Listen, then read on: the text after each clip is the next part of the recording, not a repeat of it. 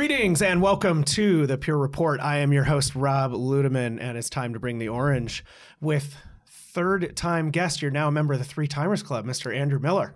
Can't believe it. It is quite an honor. I don't think I ever imagined that I'd be a three timers. You say it again because I can't seem to say it somehow. We've got the crew working on creating your vest or your jacket or whatever with the badge with the three. But welcome back. Thank you. I think the first time we had you on, we discussed so long. Cloud Block Store, and the Cloud last time we went into Flash Stack, and now we are here at Pure's sales kickoff in San Francisco, and so it was a chance for us to connect and record on location up in the city. So welcome.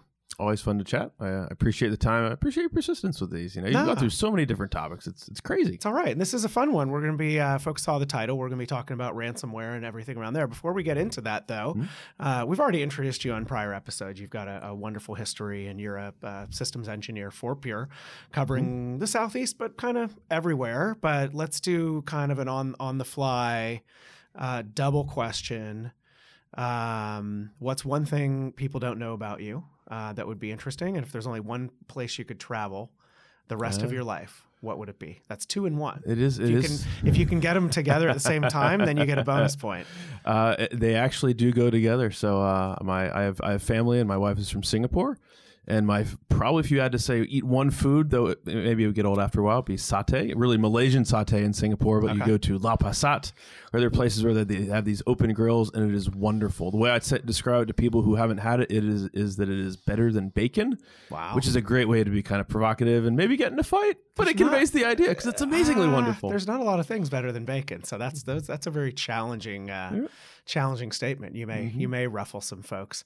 Real quick before we jump into ransomware, because I'm really interested in kind of the talk track that you're using out there and kind of exploring that. It's a really hot topic right now. What do you like about our sales kickoff? What's energizing for you about being here? So for me, so far it's been we're through SE Tech Summit at the point where we're recording this and the company kickoff. I've really enjoyed seeing the folks up on stage, and really for me, it's the vision and rowing together the same way. You can set the tone at the top of the organization, then we have to figure out how we match up to that. Yeah. The other thing that I've really enjoyed is presenting to a lot of SEs, and the level of energy and feedback and questions.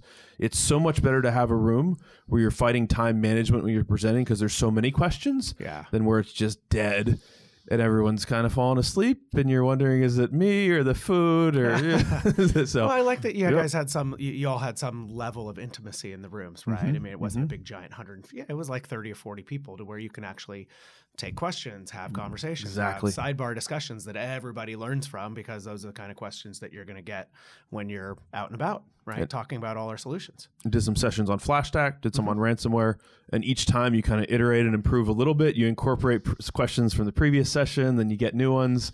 You find a joke that works really well, you try it again, right? And then maybe it doesn't work the second time. And you're like, time for a new joke. Depends on the audience, right? I prefer to think of it that way when I'm not as funny the second time. But bingo.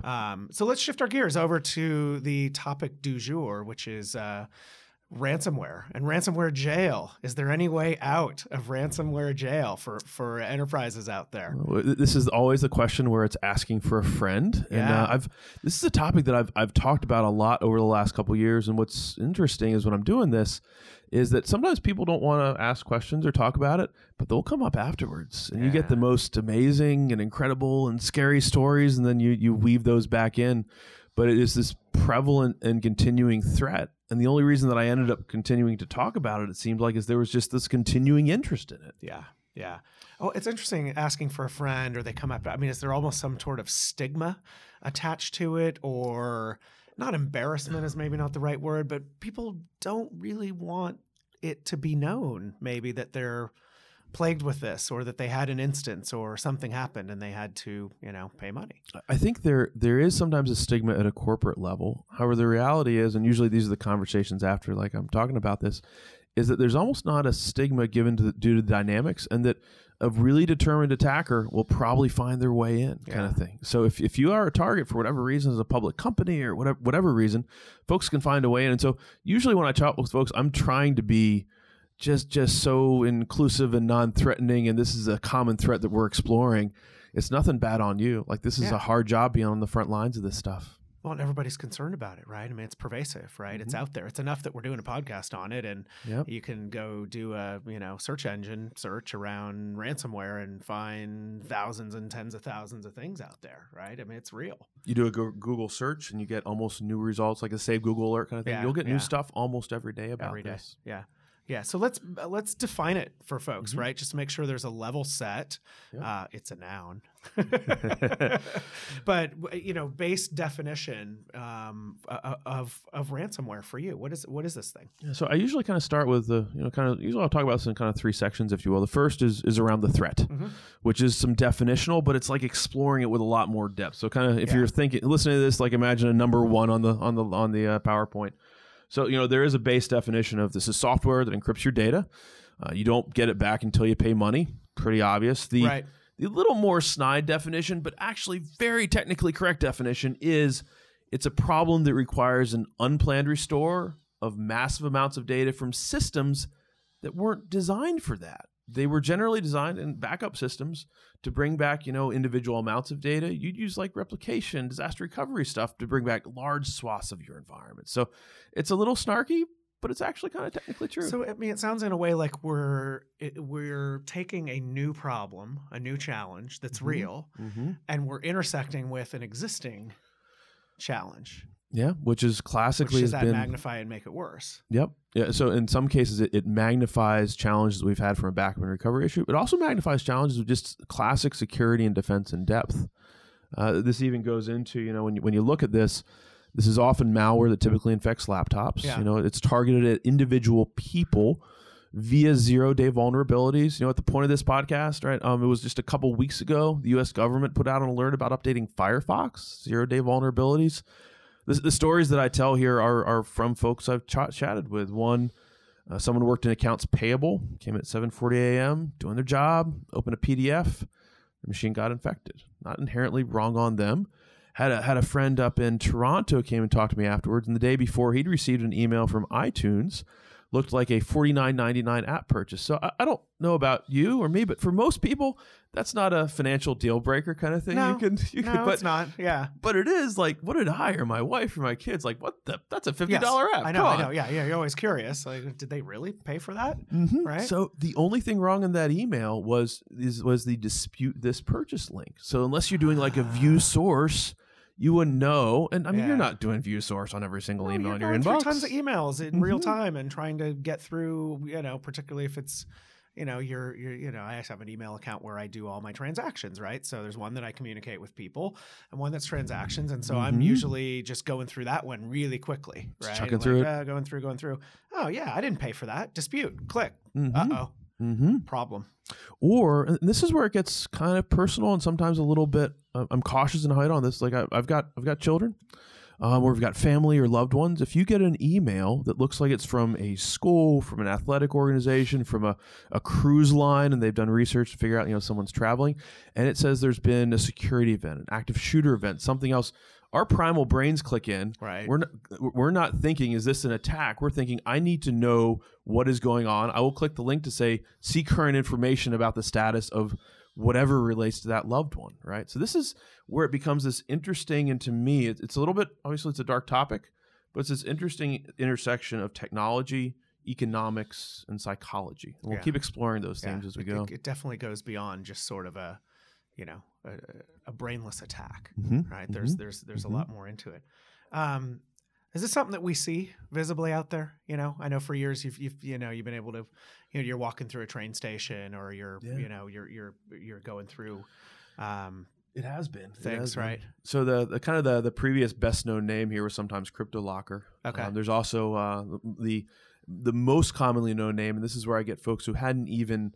They would just watch USA Today and that kind of thing, was really WannaCry. And so there's this great image, you can find it on Google, of literally a screen that's like a departures and arrival screen in an airport, but it's like in a Deutsche Bahn train station. Right. And it's got the WannaCry thing like up on the overhead monitor. Just sitting there for everybody to see because they're locked out.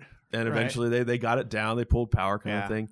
But sometimes even at an individual level would see that it's not just about local file systems. It can also be about attached network mounts kind of thing. So example that I totally anonymize about a SQL DBA. The machine got infected, not bad on them. Reached out across the network, encrypted via SMB-v3. The backups on a purpose-built backup appliance. We're not taking competitive pot shots here. Just a purpose-built backup appliance. That was the condition. Yep. Yeah. Reached out over the network to the SQL servers, encrypted the MDF, LDF files, and that's then encrypted their workstation very politely. Made that the last thing to encrypt. That's the definition of a really bad day. Yeah. And this is where we start to get into the discussion, and we're seeing this now. It was theoretical a couple of years ago, but seeing it now about not just attacks on your data, but actually on your backups. There's stuff in the news. City of Atlanta. They're extending deeper now, right? Thinking more carefully about how you might want to recover. So encrypting your backups, or have even seen cases, and just in general, where they even go after storage array snapshots to delete. So this is where we start to get into the idea of not just do I have my backups, but are they immutable? Can they be modified? That key concept of immutability. But even can I protect against not like a rogue admin, but someone who gets they're in my environment long enough to get into Active Directory. They've been spending, the average ransomware attack length is 206 days. They don't encrypt until the very end. Yeah. They spend the beginning wandering around, escalate privileges, check this system, that system. They're just kind of wandering around the network. Talk about the immutability concept. Maybe there's folks that aren't quite crystal clear, or they have a definition in their mind, and maybe they're right. I mean, I may be having you define this, and a lot of people listening are like, yeah, we know what immutability is, but there might be some out there that don't. Base definition, what does that mean? So the core idea of immutability is that after you have a data set, in this case, we're just going to focus on backups to illustrate it, because that's what's relevant here also, is that if you have your data is in a format that it cannot be modified in any way.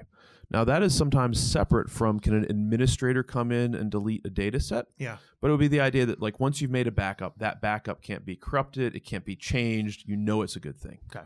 Sort of locked out from anything. Okay. And even potentially you, but now this has gone beyond that into even compromised admin credentials. And when I'm talking with people about this, often it's like at a lunch and learn, and you're eating a steak, you're sitting in a semi-comfortable chair, and I'm pretty upfront that my goal is to scare people with this.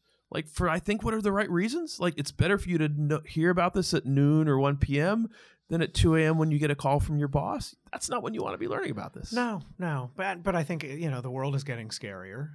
It's not slowing down. And so it's good to have awareness. I mean, it's good to have those steak luncheons where that's an interesting topic for you. And we know, there's a lot of data out there. We know that this is, not the top, but it's one of the top when we go look at various surveys about where money is going to, where the focus is around digital transformation. It's around cyber, it's around crypto, it's around all these different things. And I think that's going to continue. I don't see an end in sight to that being, one of the top investment areas going forward.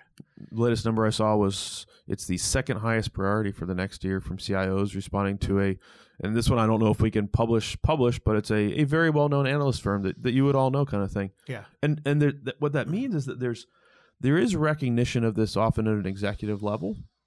But when we think about, so where did this come from? Because we've had worms and viruses with us for a long time. Oh, a long time. And you look at some stats, this is from ZDNet and Tech Republic about the economic impact, not ransoms paid, but the economic impact. No, the impact to the business, downtime, outages. So much. Productivity, right? Or lost opportunity, right? There's so many things there. Reputational. So 2015, the estimate was 24 million. Okay. 2019, it's 11.5 billion. So I've been in the middle of one hypergrowth company in a previous life. Yeah. Pure's had a hypergrowth phase. This dwarfs any Silicon Valley hypergrowth, 479 times growth. That's just a massive growth. Yeah. There was 500x. There was even this is in the early days, 2015, 2016, where there was, and this was written about publicly, an FBI special agent, Joseph Bonavolanta, was just being very real in a Q&A session after a small security conference thing. And it was recorded by a reporter saying, to be often the ransomware is that good. Sometimes people just have to pay the ransom. It got in a regional paper, another paper. The FBI had to walk it back. That can't be the real. Proliferates, right? We can't say that. Yeah, but it's sometimes the reality. It is. And you can't turn around without just running into a new story. The couple that I usually focus on, but you can find new ones. Who are they going after? Which are the ones we see popping up more and more? We see a lot of legal. We see a lot of financial, a lot of medical. I'll talk about we're in San Francisco right now. The day after Thanksgiving. SF Muni, actually on the screens it said you've been hacked. They collected no fares that day. 2 school systems, because education and even SLED, state local educational, right? One close to where I live, they went to recover, and they found. Well, actually, you tell me. What do you think they found about the state of their backups? They weren't there. Probably didn't have them. Right. Yeah. So this is like, I've been the junior backup admin where you're coming to a wall of red, failed backups. I'm the sad backup panda every morning, that kind of thing. Like, oh man, not again. Yeah. So that's just reality. This school in Texas said, we're not going to pay the ransom, challenged with their backups. And they paid teachers for 5 days to reconstruct the data, student data, records, grades, all that kind of stuff. Where it gets really scary and just, this is sad, is Hollywood Presbyterian Medical Center, hospital system, 7 days hit, had ambulance dispatch issues, CT scans, EMR data. After 7 days, they paid the ransom. Guess how much it was? A very low amount. I usually like to play this out. You say a bajillion, a million, $100 million. But it was $17,000. What is that compared to a hospital budget? And I always store that one away and say, let's come back to it later, because 30 days later, they got hit again. So there's a little bit of a kind of a blank if you do and blank if you don't. Insert whatever words you think come to mind when we say that. You can say darn to keep it clean on this on this pod. Yeah. So it's when you dig into those stories, it's challenges of having my data, but also how quickly can I get it back? Those are the two architectural principles: data accessibility and kind of speed of restore. And that's kind of what restore. I just feel like, and we've covered this on other pods. You and I have, but also in general, is that everybody talks about backups, right? Or we're interviewing a guy last week, and it was like, he's like, I'm the backup guy. I was like, well, shouldn't people think of themselves as the restore people? Right? Or the restore people. Andy Kuttner was co-presenting this on for some of the SEs with the SEs this week, and he talks about how he never got asked when he was a backup admin how fast did the backups run. Nope. You did get asked about how fast the restores were going to be though on a regular basis, because that's what it's about. That's what it's about. All right, let's go into some of the impacts. So the problem is real, right? We understand it's a new vector, but related to some of the other worms and malware and other things that you mentioned before. But what are the impacts? And it sounds like it's interesting. I love your perspective on the monetization being an operational thing. Yes, you may have to pay this one-time fee, but really think about the impact of the organization as a bigger thing. So what shifted here is back to the kind of worms and viruses here for a while. But classically, in sometimes when I'm presenting, it's just showing a picture of like a briefcase of money. That's how you paid a ransom in the past. Yeah. How do you pay it now? Is kind of impact item number one that shifted the landscape is around cryptocurrency. Right. This isn't a moral, political commentary, et cetera, on Bitcoin. No. But it does provide a relatively anonymous, relatively reliable payment method that can reach all around the world. That people, they can monetize literally from the other side of the world, from wherever the person they're attacking is. And when you compare that back to that $17,000 ransom, let's just take, software development salaries, average in the US, $69,000. Other parts of the world can be higher, can be lower. But $17,000 could be 6 months of income. Yeah. It could be a year of income. That could be a sizable amount of money. There's even a little bit of dark humor here about, manufacturing often gets outsourced to less expensive parts of the world for, just human labor cost. Sometimes ransomware attacks get outsourced that same way too. Is ransomware enabled more because there's Bitcoin, right? Because there's cryptocurrency? Would it be easy? Would it be... I don't think it would be at the same level. Would it be as big of a threat or a successful... as pervasive... or pervasive threat if you couldn't anonymously transfer over currency? I don't know. I don't think so. Yeah. I don't want to take a hard position on that, but it's a critical part. But I would doubt it. I would doubt its effectivity. I agree. Around that. The other piece gets into kind of just the number of people that can start to participate, if you will. Yeah. Well, once it starts being successful, can I get grow. Some? I mean, there can be some ecosystem behind this, right? So how to make ransomware really easy. They're literally ransomware as a service kits. You can find screenshots of this in Google. I'm not recommending this, but sometimes I'll joke about if you're feeling stalled in your career and not going anywhere, you should look at cybersecurity. That's absolutely what I'm talking. Right. And it's because there are actually ransomware as a service kits can be purchased. These can have different levels of technical, knowledge required, from a kind of the stereotypical script kiddie term to more capabilities. These can even have different payment models, like you purchase it up front, you pay a percentage back. And this is where you even get into the idea of the power of the channel. Like as Pure, we go 100% through the channel, through our value-added resellers.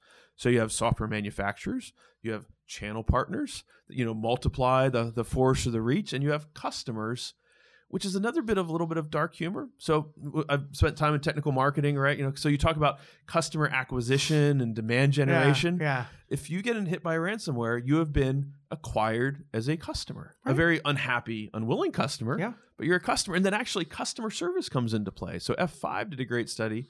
They got infected by 5 variants of ransomware. They didn't pay the ransom inside VMs, isolated off. And they actually came out with some really good principles about customer service, like for a grandmother somewhere navigating Bitcoin, or a teenager who doesn't want to let his parents know anything, to a young professional somewhere. Like, how do you help people make it very easy to transact business with us, if you will? But if it's successful, that's going to happen. Like with any business, I that totally makes sense. It's maturing, right? And so there's going to be things that grow around it. The last piece I'll usually hit on here before, because this is the discouraging part. It's like life is awful and we should all just go do something else.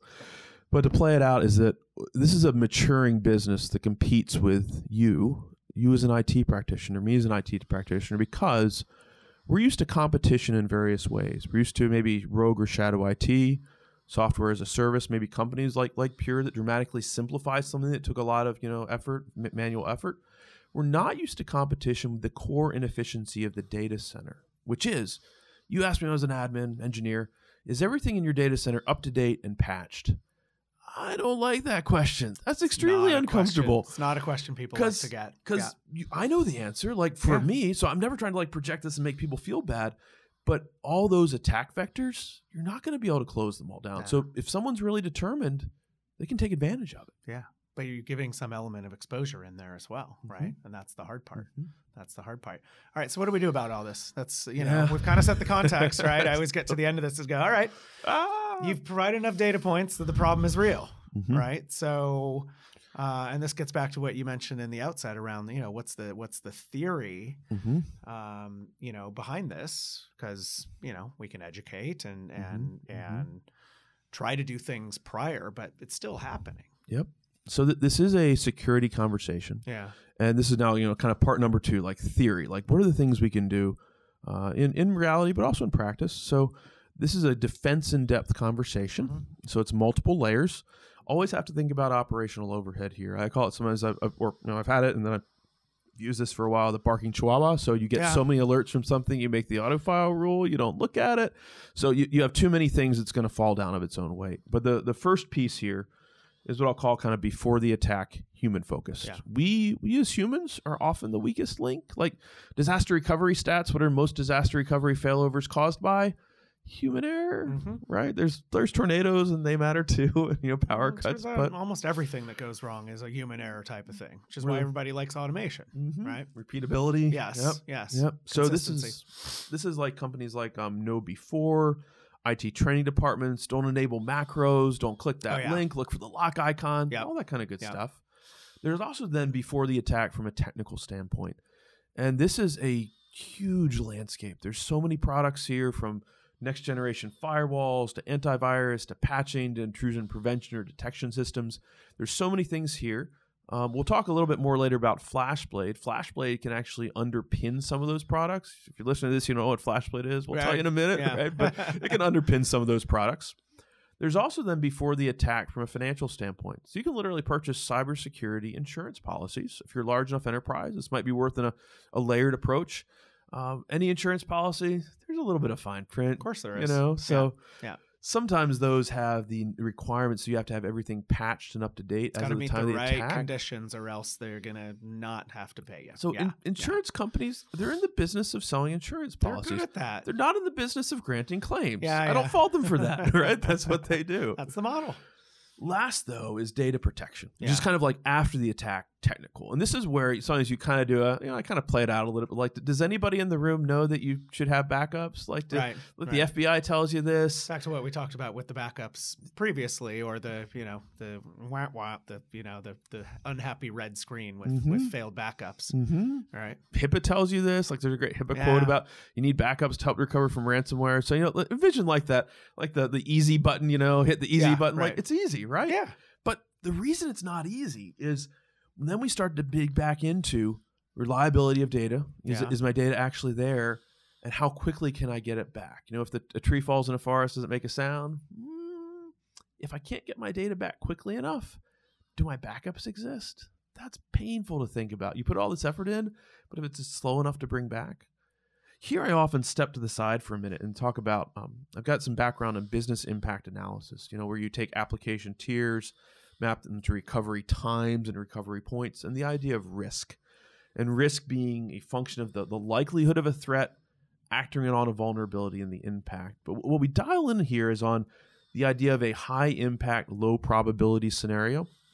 So ransomware attacks are pervasive, but you're not recovering from a ransomware attack every day in IT operations. You've got a lot of things to do. So it's low probability, but when it happens, it's super high impact. And the challenge there is that complexity is the enemy of a high impact, low probability scenario. If your solution for explain that a little bit more. If your solution requires constant care and feeding, the time when you need it, that once in a year or once in a month or once every now and then, that's the day you go there and your backups aren't there, or they weren't running correctly, or this thing was too hard to set up, so we didn't implement that feature. Maybe it was an extra license to pay for. So if it's easier, then you can take it for granted a little bit more because you'll know it's there when you need it, regardless. Yep. So you're not kind of in the classic, like you've got my coffee cup, the data center's on fire. You're like, everything's fine because I've got too many things to worry about. It's the this is fine dog, right? Yep. I love the this is fine dog. That's always a good thing. All right, so there's hope, though, right? There is hope. We can, now Fortunately, that we have the theory. There's hope. So the hope and around the recovery piece. So this is still a little bit architectural. Yeah, and my hope is that when I talk about this, people can use some of these principles, whether they're engaged with Pure or not. Obviously, we think we have some good stuff we're just about to get to. No. But the two categories here go into first, kind of reliability of data recovery. Do I have my data? Is it fundamentally there? For that to be the case, whatever you're thinking about from a solution standpoint needs to be very simple to set up and maintain, or else it won't be there. And then we come back to that idea of immutability concept again, right? Yeah. Both the immutability of the data, it can't be modified or changed, as well as even getting to if someone's penetrated Active Directory, is it there? And then secondly, of course, speed of data recovery. Yeah. Can I get it back quickly enough? And this is where we start to get into how Pure can actually help. And we have real customers that we're doing this for. This is not theoretical stuff. So some of it, what we're talking about, is a little newer. The first line of defense from a Pure standpoint is snapshots. Pure we do great at snapshots. Yeah. They are space immutable. efficient, all that, right? Yeah, but there's immutability. Yeah. They're immutable from day one. I like to talk about it's what snapshots want to be when they grow up. There's no performance impact. You can take tons of them. There's not a problem when you delete them, because nothing is faster in a restore scenario than just changing metadata, like roll back that snapshot to this previous thing. So that's on Flash Array, our primary block platform. It can also be on Flash Blade, which we'll get into more in a minute. But you kind of think about primary storage. Snapshots are a very good thing to have in your toolkit, because this is not here's your single answer. If you're hoping for that on this podcast, hopefully you already realized you're not going to get it. It's a multiple layer thing. When you do these podcasts, you give many layers, right? You're like an onion. You're the onion of these topics. I'm like the happy onion that doesn't make you cry. I don't know. Is it the onion with a coffee cup saying this is fine? Maybe. So you can also take those snapshots from a Flash Array and send them down to FlashBlade. So you can send them in another way, get more mileage out of them, which leads us into very much kind of that second line of defense, which goes into the idea of better backups. Yeah. And there's three key principles here. There's kind of a before the attack that has to be simple to implement. During the attack, it has to be immutable plus, not just immutable, but immutable even in the case where you have admin credential compromise. Because for ransomware, it's probably not a rogue admin, a disgruntled employee, but it's the equivalent impact of that. Someone is compromised all the way from an executive or Active Directory, et cetera. And then third, after the attack, it's got to be fast enough. And so we like to talk about unmatched recovery speed. That's the rapid part of rapid restore. Yeah. So I think this is where it's worth a brief kind of sideline to talk about FlashBlade. Sure. For those who don't know about it. So yeah, we alluded to it a minute ago. So, we did the teaser. Now we'll cash it in. Give the 50,000 foot view, right, as to how this ties in. So FlashBlade at core is built for high throughput. It's built for multi-dimensional performance and massively parallel stuff. So if you talk to me about that, I would like to have 50 gigabytes of throughput, and I'm talking about FlashArray. FlashArray is phenomenal from a latency standpoint, sub-millisecond latencies and even much lower. Rapid response times, right? Which is great. But any kind of tightly coupled data reduction platform, throughput is not the primary design center. The primary design center is around latency. Yeah. FlashBlade is built around massive throughput and around scale out and around handling very disparate workloads. Most technically, that's about different block sizes and that kind of thing, and being able to handle that. And as a scale out platform, so you can grow it out, you need more throughput, you add more blades, very simple. And some of my friends that are in the FlashBlade team, whether it's probably Brian Gold or Brian Schwartz or Stashka or Dave, FlashBlade PSCs are like, man, you're giving it such short shrift. But to set it up briefly for this context, but we've had a lot of customers that have actually gone and used FlashBlade, not just for what sometimes people think around analytics and AI and data warehousing and data lakes, a lot of great use cases, but that also use it kind of as a data hub, can handle multiple workloads, with one of those workloads being backups. Managing those same backups. But more about restores. Yeah. Right? Yeah. Because we always talk in that context of restores, right? Back to our conversation earlier about, backups, but really for this problem and other problems, it's that restore vector that matters. And that restore vector is all about throughput, right? Yeah. Massive amounts of throughput are a wonderful thing when you're restoring your data. And that's what we get here with FlashBlade. Yep. That's what we can deliver. Great data points too, right? Big giant numbers. So even if you just start with FlashBlade, for like the purpose we're talking about here, you can then leverage it for AI and ML and HPC and chip design and all that good stuff. What do you start with? Do you start with the restore? Do you think, or it do you varies. start with? I guess it varies on the use case and what problem is the biggest problem. But it seems like if you were just going to solve the fast restore problem and ransomware, handle some of these other things for ransomware, then all of a sudden you can go, oh, we've got these analytics silos over here. Why don't we, pull those over? Oh, I've got some old big, data warehouse, right? That would fit on here too. And that's the whole notion of that hub. Right? We, as IT, we like to build silos and we like to collapse them. So we're happy to help you to collapse them. Yes, we love collapsing and we'll find silos. more of them. So go away silos. Yeah. So we've got some great data points here around, especially about FlashBlade from a data protection, backup, and restore. So one of them, and we're looking at some notes here together, is a customer that went from 38 hours down to 30 minutes for full recovery of test dev environments. This is a large software as a service provider that many of our listeners would know, kind of thing. So some even raw numbers there, about we can talk about 90 terabytes an hour backup speed, peak restore speeds of 270 terabytes an hour. The reason this matters is we talk about ransomware. I'm actually thinking of one specific customer, leaving the name out, where it took them 14 days to get back up, and then it was going to take them 60 days to bring their environment back from backup. Wow. That's where, at that point, do the backups even really exist? Matter? Yeah, like you said, the tree in the forest, is it even there if it takes 2 months? Like, why even do it? We've done a bunch with integrations with some of our leading partners, Veeam, Commvault, Veritas, back to that simplicity of setting up, being able to put FlashBlade underneath very easily with reliable testing and demo videos and configuration guides.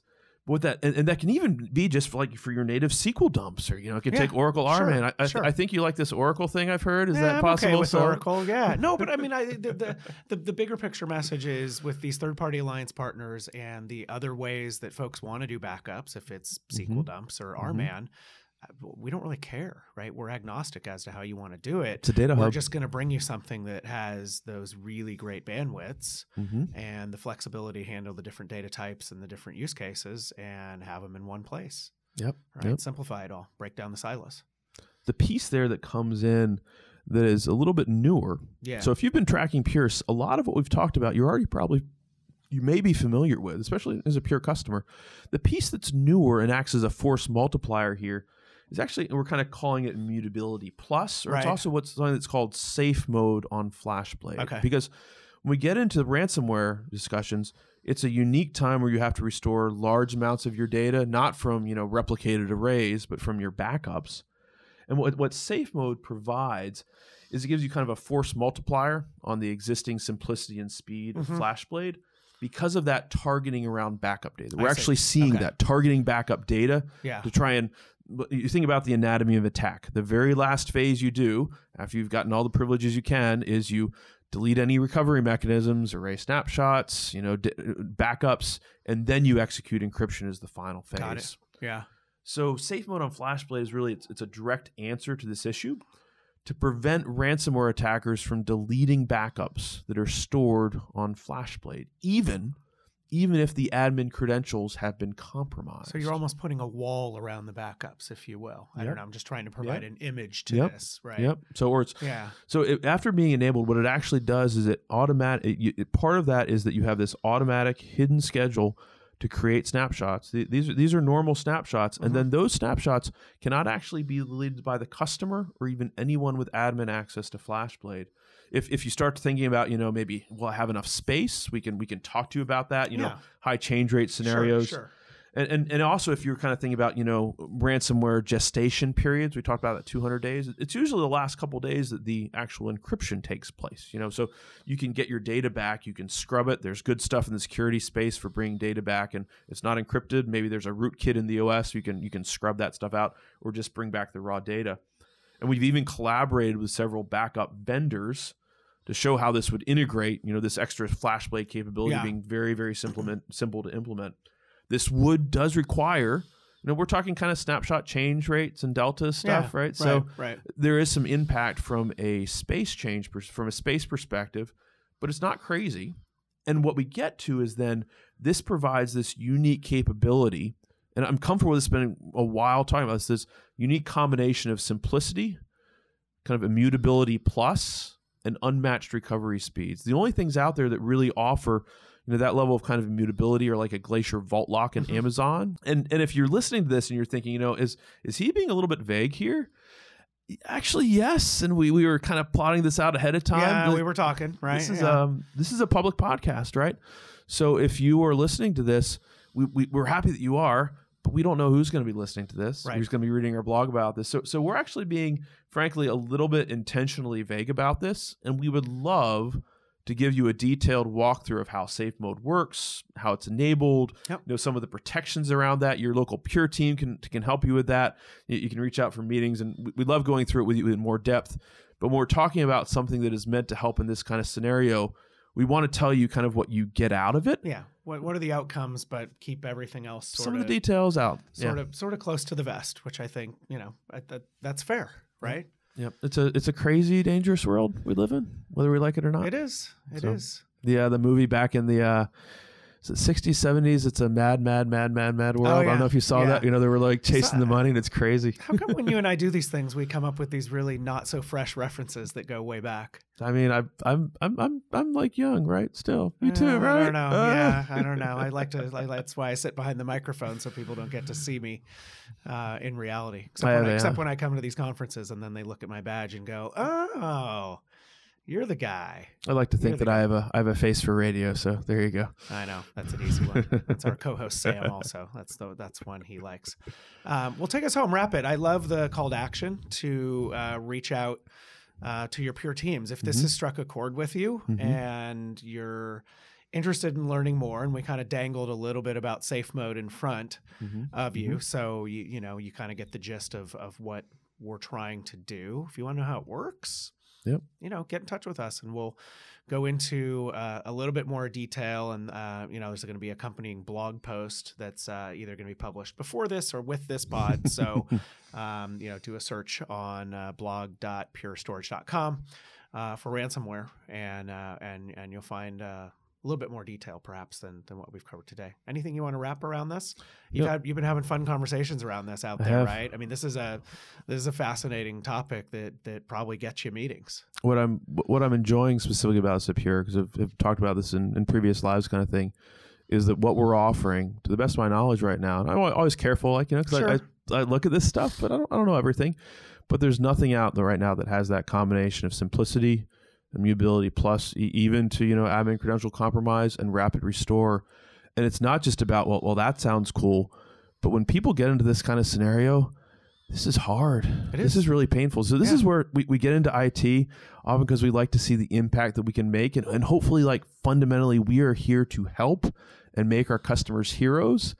And if, let's say, it was the CIO that somehow got infected or some executive, and we can help our customer be the hero and save the day with this kind of thing, that's incredibly gratifying. Yeah. It's a huge outcome, and that's what we want to do. We want to help our customers. Well, thank you. This was an absolute pleasure. Glad we could connect here at Sales Kickoff. You got anything else coming up that you want to plug? Anything else you got going on that you're working on? I'm just wandering around the country working on field EBCs and ransomware lunch and learns, where those always end with me with eating a steak by myself. But that's after I've talked for long enough that I'm ready to be done talking. I'll see you in 2 weeks That's when right. we're out in Chicago. I'll eat a steak with you, so you're not by yourself. Awesome. Yeah, I'll give you some good company. Well, thank you again. Always a pleasure. And thanks, everybody, for listening in, for telling a colleague. We will keep the episodes coming.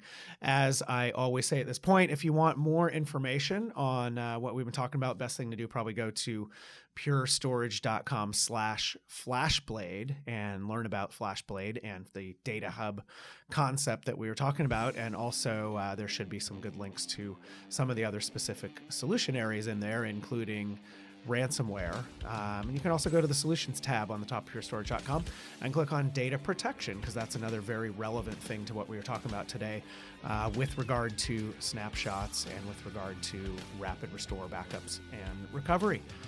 So with that, we will go ahead and wrap. For Pure Storage and Andrew Miller, this is Rob Ludeman saying, don't look back, something might be gaining on you.